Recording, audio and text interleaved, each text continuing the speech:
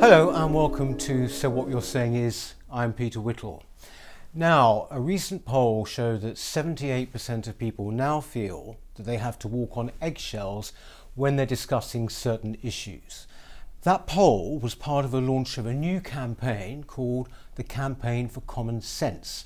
And I'm delighted that I'm joined today by the founder and director of it, Mark Lehane. Hi, Peter. Thank you, Mark. Thanks for having me in. Campaign for Common Sense, why? I suppose it comes from a feeling I've had growing over the last few years, where my background is education. I'm a third generation teacher. Teaching's in my blood, and I've worked with young people on and off for sort of 17 years or so. Yeah. But I've had a growing feeling that across a whole range of issues, it didn't matter how good we made our schools, because I've been really lucky to be involved in school improvement and school reform for over a decade. It doesn't matter how good we make our schools, too many young people are going off to university or into the world of work and suddenly finding all that freedom of thought and knowledge that we've encouraged them to amass, they can't use because there's an expectation they think a certain way, they speak a certain way. And I just think it's reached a point where it's not actually bringing people together. The kind of political correctness, if you want to call it, it's actually forcing people apart. And I was sort of moaning to someone about it over coffee, and they said to me, well, what are you going to do about it? And here I am. I kind of felt moved to do something.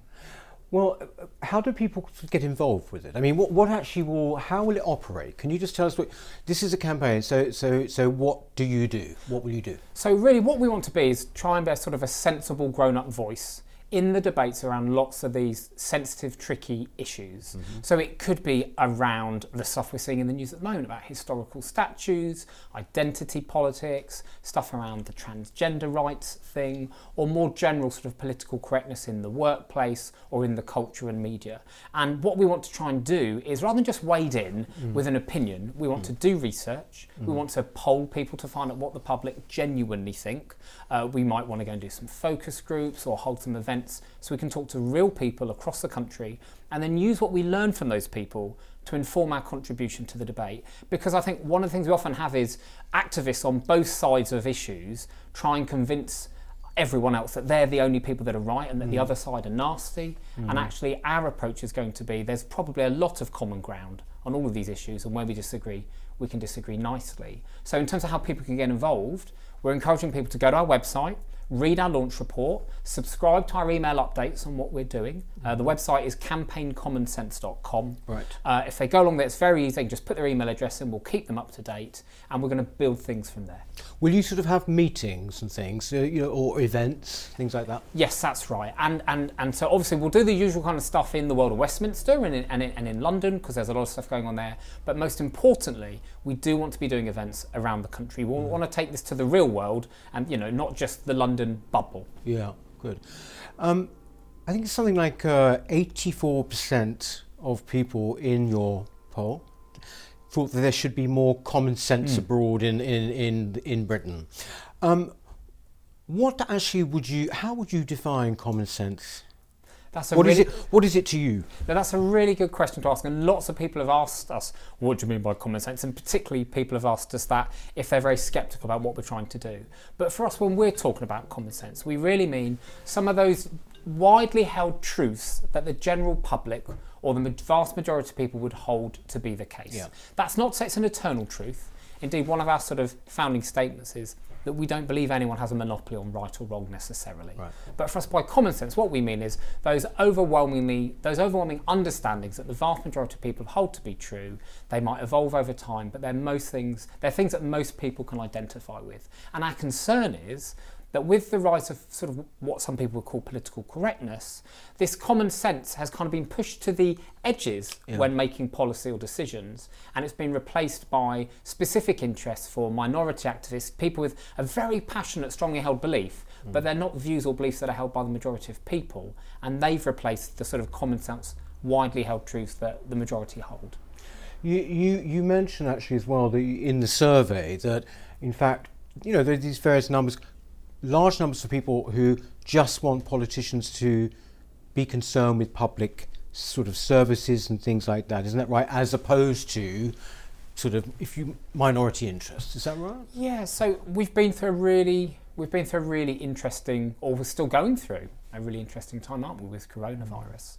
And we did a poll with over 2,000 people just a few weeks ago about what the impact of coronavirus was on, what they thought government should focus on. And just under 80% of people felt that because of the crisis we're going through, the government should now prioritise common sense approaches to things rather than and public services rather than political correctness. So, as someone said to me, maybe if the government had spent more time focusing on pandemic preparation than policing Twitter or telling people what pronouns they should use, we might have been in a better position when coronavirus reared its ugly head earlier on this year. Yes. It's also, isn't it, the case that quite a few people expressed opinions about, to be completely up to date, the issue of statues and things. You actually had this in your report, didn't you? But long before this issue actually has come up in the way that it has now. Yeah, so when we were doing our polling to try and understand where public opinion was and what issues were particularly pertinent, we did ask people stuff around historical statues. It wasn't a big issue in the UK at the time. It's been a much bigger issue in the United States for a while. But we did ask people about that. And interestingly enough, when we asked people what should you do with controversial statues, just over 60% of people felt we should preserve them, leave them where they are and learn from them rather than remove them. Now, we put that in our launch report because it's an interesting topic. We didn't think it would be so hot button, and literally in the last week or so we've really seen it rise up. And again, I saw a poll earlier on this week done by YouGov about the statue that was pulled down in the docks in Bristol, and they found that only 13% of people thought that pulling it down was the right thing to do. There was a small majority of people that thought it should have been removed, but through legitimate means, but only a tiny proportion of people felt that was the right way to go about it. And again, think about that. There'd been a really well-organised movement in Bristol in recent years to try and remove that particular statue through legitimate means. And when that mob went down to the docks and pulled that statue down and stuck it in the water, they made a mockery of the hard work and the legitimate moves that all those people have done over years. And it's just really not fair. This kind of thing really upsets the broader public because it cuts across that very strong sense we have in this country of fair play. Yeah, I mean, fair play, but also presumably as well, many of the people who respond to your survey would feel very angry generally about what's happening, in terms of, cultural criticism, increasing sort of like what appear to be attacks on, street names and all of these things. I would have thought that would have been a very mainstream feeling. Well, it is. Again, when we did our polling, we found that around about 4 in 5 people felt that there was a blame culture in this country that was making certain issues worse. 4 in 5 felt they had to walk on eggshells around certain issues. They wanted to engage in issues. They wanted to understand what people that held different views from them thought, but they were really nervous that if they tried to wade into those discussions, they might use the wrong terminology or be perceived to say the wrong thing, and then they'd be called out by a mob. And actually 2/3 of people told us that they felt that political correctness was actually making things worse. Right. Now political correctness started off as a really good thing. It was about how could we be kinder to one another? Could we think a little bit more about how we interacted with one another and the words we use to be more sensitive? And over time, sadly, it's been politicised and it's grown into a movement that's trying to tell people not just what to say, but what to think. And people can tell what's going on. People aren't happy about that. They're finding it repressive. And it's really important that I point out here, this is not like a white middle-aged right-wing bloke thing. We could see from our polling that there was a majority support for the kind of concerns that we were examining from people all across the country, from all across the political spectrum and all age groups. So this can't be pinned down to like a gammon type issue. These are mainstream views held by the majority of people. The challenge is, why aren't more of our political leaders and our cultural leaders stepping up to the mark and addressing it? Why do you think that is? So I think part of it is a concern, a fear of being called out by the activists. I think there is a fear of the mob. And I completely understand that fear. I mean, one of the things that I suppose radicalised me to think about these issues, bearing in mind education is my background, was to see what happened just over a year ago to Sir Roger Scruton. So people watching this, won't necessarily know, but Roger was involved in my previous organisation, Parents and Teachers for Excellence. We're an education campaign group. He was a really wise guy. a really great source of advice and wisdom. We had him on the show actually last year. Yeah, what a lovely guy. And then to see him dragged through that when he was trying to do a good thing, to see the way the then government treated him, and then for it to all happen just before he fell very, very ill, that was appalling. We shouldn't let stuff like that happen. And for me, one of the things we're at risk of forgetting in these sorts of debates is that just because, even if Roger had held the views that were ascribed to him, even though he didn't, even if he had, we mustn't forget the fact that there are loads of people in this country that share views that maybe a few years ago were okay, but are not now mainstream, and we wouldn't necessarily advocate those views now. But we can't just write them off. We can't write off previous generations. We can't write off people from particular backgrounds, because there's more to life than just the views people hold. There's things like friendship and love and common interests with colleagues and so on and so forth. And I think if we bring everything down to politics and whether or not people hold the right kind of views, in the end we're all going to fall out. None of us will focus on what we've got in common, and that is not a way to have a happy, fulfilled society. I mean, how do you think we ended up in this position? I mean, where basically people feel what used to be called, if you like, the silent majority, feel, you know, that basically they can't really say what they think, or all the things that are in your survey. How do we end up at that situation? So I think part of it is just that all of these really well-meaning initiatives to try and make life more sensitive and inclusive, lots of them have ended up being counterproductive, and they've been subversive, and they've ended up pushing people apart. So absolutely, we should try and watch what we're saying when we're debating ideas with people to try and be more sensitive. That's now potentially, in a lot of areas, slipped over into policing exactly what people can and can't say. But on a more practical level, I think the reason why this movement has been able to get where it is in terms of the slightly authoritarian wokeness, call it what you like, I think it's because most people are getting on with their day jobs. They're earning a living. They want to keep a roof over their families' heads and provide for their friends and family. They're too busy getting on with the real world to look at what's been going on in some important cultural institutions, be it our universities, our legal system, the political system, and stuff like that. And so what it's meant is that decisions in those places have increasingly over time been made not to reflect and support and underpin broader common society, but actually to reflect the interests of those activists that have been involved in those institutions. So minority activists have been able to push their views, and then it's been easier for those institutions to over time gradually accommodate those views and then hold those views themselves, whilst the rest of us are getting on with our day job. I don't think it's been done deliberately. It's just how values change through society, and let's not forget, lots of really good stuff has come over the years as societies have progressed, and we've adopted hopefully more enlightened values, and that's only happened because really inspiring people have started off pushing ideas that were initially minority views and have now become mainstream accepted views. So it's not in and of itself a bad thing, but it's just, I think, some bad ideas have taken over in recent times. You were a teacher, as you've mentioned. You know, what has your experience been in the teaching? You mentioned universities there, but in schools, I think this is a flashpoint for many people. You know, have you found that there is a kind of groupthink mentality in schools? I mean, if you are not of a certain point of view, maybe say take soft left or hard left, I guess, even if you're more conservative, you know, is there, you know, are you beleaguered?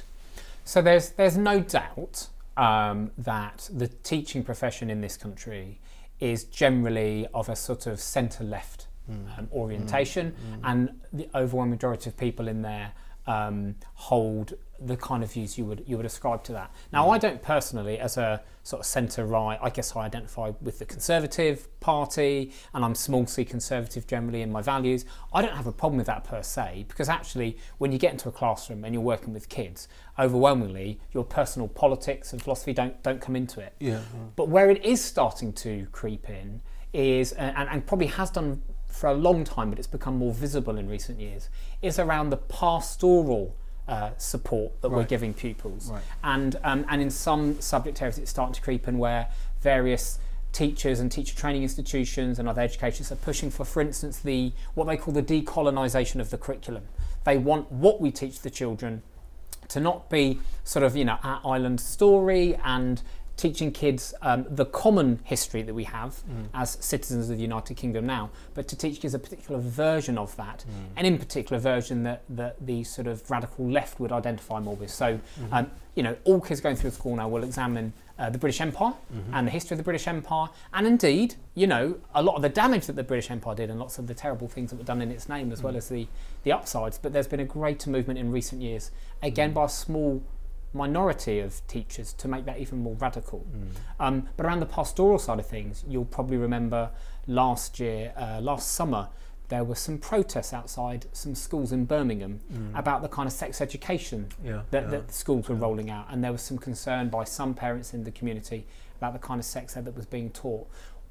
I have to say, I was with the school on that issue in terms of how they were going about that, but what I did find concerning was the general tone with which the teaching profession spoke about the community in question. It was quite dismissive. It was quite anti the concerns those parents held. And I think we have to remember, as public servants, we're there to serve our communities, and we have to bear their concerns in mind, not dismiss them. So what we're starting to see in schools around, for instance, the transgender kid issue, and working with children that maybe think they identify to a different sex to the one they're born to, I think those kind of things are starting to bubble up in schools now. Like as part of the wider culture wars. And I think we need to be really mindful about how we go about dealing with that, because if we're not careful, the kind of angry debates that we've seen in broader society will end up in our schools, and I don't think that will do anyone any good. Oh no, I mean, we've seen just quite recently J.K. Rowling, getting monstered basically by actually her former stars of of the movies, Harry Potter movies. And actually there was a school yesterday, it was on the BBC News site, I saw there was a school in Sussex that wrote out to all of its families yesterday to announce that one of the school houses that was going to be named after J.K. Rowling would no longer be named after J.K. Rowling, because the head teacher felt that what she'd said was transphobic. Now, that is entirely the school's right to do that. I think as a head teacher you have to run the school as you see fit. However, I think that's a really problematic decision that head teacher's made, because first of all, there's nothing in what J.K. Rowling said that the vast majority of the population would disagree with in terms of the blog she'd written and the tweets she's done. I think she's taken a very sensitive, a very empathetic approach to the issue. But more worrying was in the letter that the head teacher sent out, they tried to claim that they weren't taking a view on this issue and that they were just being inclusive. And actually they'd clearly come down on one side of that issue. It's not a majority held opinion. If I recall from our polling, something like 61% of people felt that when it comes to transgender rights, we'd either gone too far in this country already or had it about right. So there was no majority view to shift things. So that's a good example of where someone in the public sector has made a decision which they think is the right decision. It's out of kilter with wider public opinion. And it's also clearly a very political decision they've made. And I just think if I was a kid in that school or a member of staff in that school that held a different opinion to that, their ability to express that opinion has now been completely suppressed. And these are not issues where the debate's been had and done with. These are sensitive issues that we're still working our way through, and I don't think we should shut down that kind of discussion. That's the point, actually, isn't it? I mean, you talk about the public sector, but then in that case as well, Body Shop have piled in, haven't they, on top of J.K. Rowling, and very dismissively, actually, very rough. But you can absolutely understand, can't you, why people who are in that 61%, for example, how they sort of feel that even though they're in the majority, they sort of think, this is what's going to happen what if I say something out of turn? This is what might happen. Okay, they won't get, a name changed on the street or something. It's not the same situation, but it basically just, brings about a certain kind of attitude, doesn't it? You sort of think, actually, I better keep my mouth, walk on eggshells. And what's been really insightful and actually quite worrying is the number of people that have got in touch with us since we launched the campaign a few weeks ago to say, thank you for doing this. I wish I could speak out about X or Y, but I daren't. Even if they wanted to do it in their own time, on their own social media or whatever, their worry is that they will be reported to their employers or called out at organisations they work with, and then they won't be able to take part in it. And it's such a shame, because there is such a positive message to sell about all of this, which is, in this country, we have a huge amount in common. We share an awful lot in common, even around supposedly contentious issues. We've got a really good track record in this country of either muddling our way through or coming to a consensus about how we should deal with things. And I think we should be really proud of that. That's not to say there isn't more we can do, but actually most people have got an awful lot in common with other people. And even where we disagree, we've got a really good track record in this country of disagreeing really nicely, resolving our differences through democratic means or other means, and getting on with one another. What would success look like then for you with this campaign? I mean, what would you consider to be... I know you've been tweeting some things lately, but have you managed to effect any sort of change, or what would your idea be of? Oh, that's actually a little victory. That's a good little victory. Yeah. So obviously, no one organisation or one person is going to change things themselves, and actually, this is really about what would success be if more people felt that they were able to speak their mind, help other people, try and do the right thing, and not have to worry about inadvertently offending someone or upsetting someone, okay, and then facing consequences because of that. There was a lovely thing yesterday. Again, it's on Twitter, and Twitter is not the real life. I get that. There's a lovely thing yesterday where some Wallies on Twitter had tried to report an academic to the University of Reading, who she worked for, because she'd come out the academic had come out in favour of Black Lives Matter and said that she was really glad that statue had come down. And some people tried to report her to the University of Reading, and they rightly said, no, academic freedom, they can hold their views and we will back them.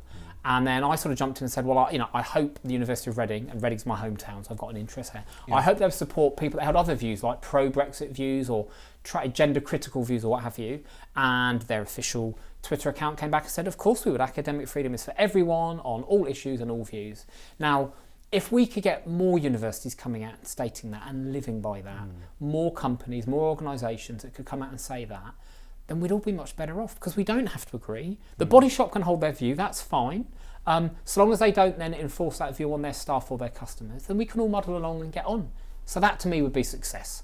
People feeling they can step out, engage with their friends, family in real life, and not have to worry if they've inadvertently upset someone. Well, look, I hope you have successes in that case. I mean, I really do.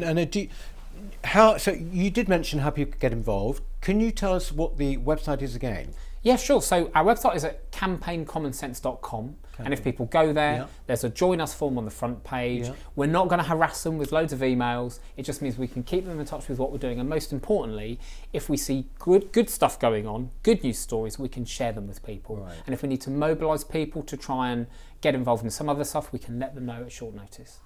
Well, that's great. Well, look, thank you very much for coming on, Mark. Thanks very much. Thanks for having me. Actually, our first in a long time socially distanced guest. We are actually at quite a distance, aren't we? Thanks very much. That's it for So What You're Saying Is this week, and we will see you next week. And I hope you have a nice time in the meantime. Thank you.